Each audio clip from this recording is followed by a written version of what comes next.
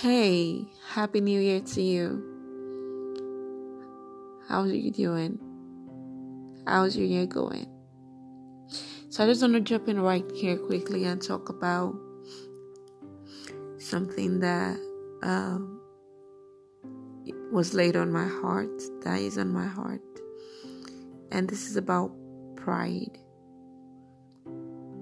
Okay, but it's not in the context of pride is a very broad topic. There are so many things that could indicate that a person is proud.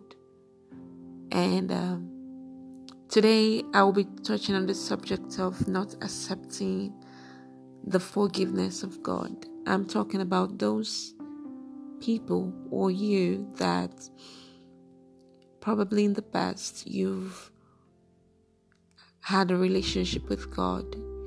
You were in love with God.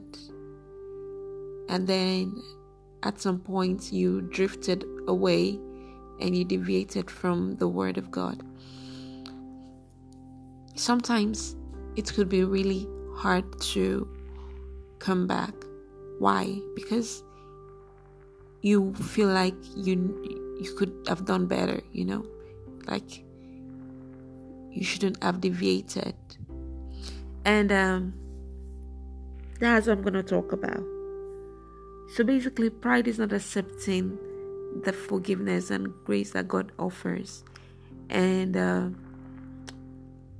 when you're not accepting that God has forgiven you and He wants you back, it's a problem. You see, the old attitude of a whole me, why should I have done that? I mean, it's who are you? Like, that attitude is really dangerous because we are all humans. And the Bible says that a broken spirit and a contrite heart God will not despise. So if a person is not broken, it means they are despised. And God desires truth in the inward part. And what is the truth? We were born in sin and shaped in iniquity. So all men have sinned and fallen short of the glory of God. So if you can't accept that you have fallen short, how will you be forgiven really? How? So what I'm going to say is, accept that you have sinned. 1, accept that God is willing to forgive you and He has forgiven you.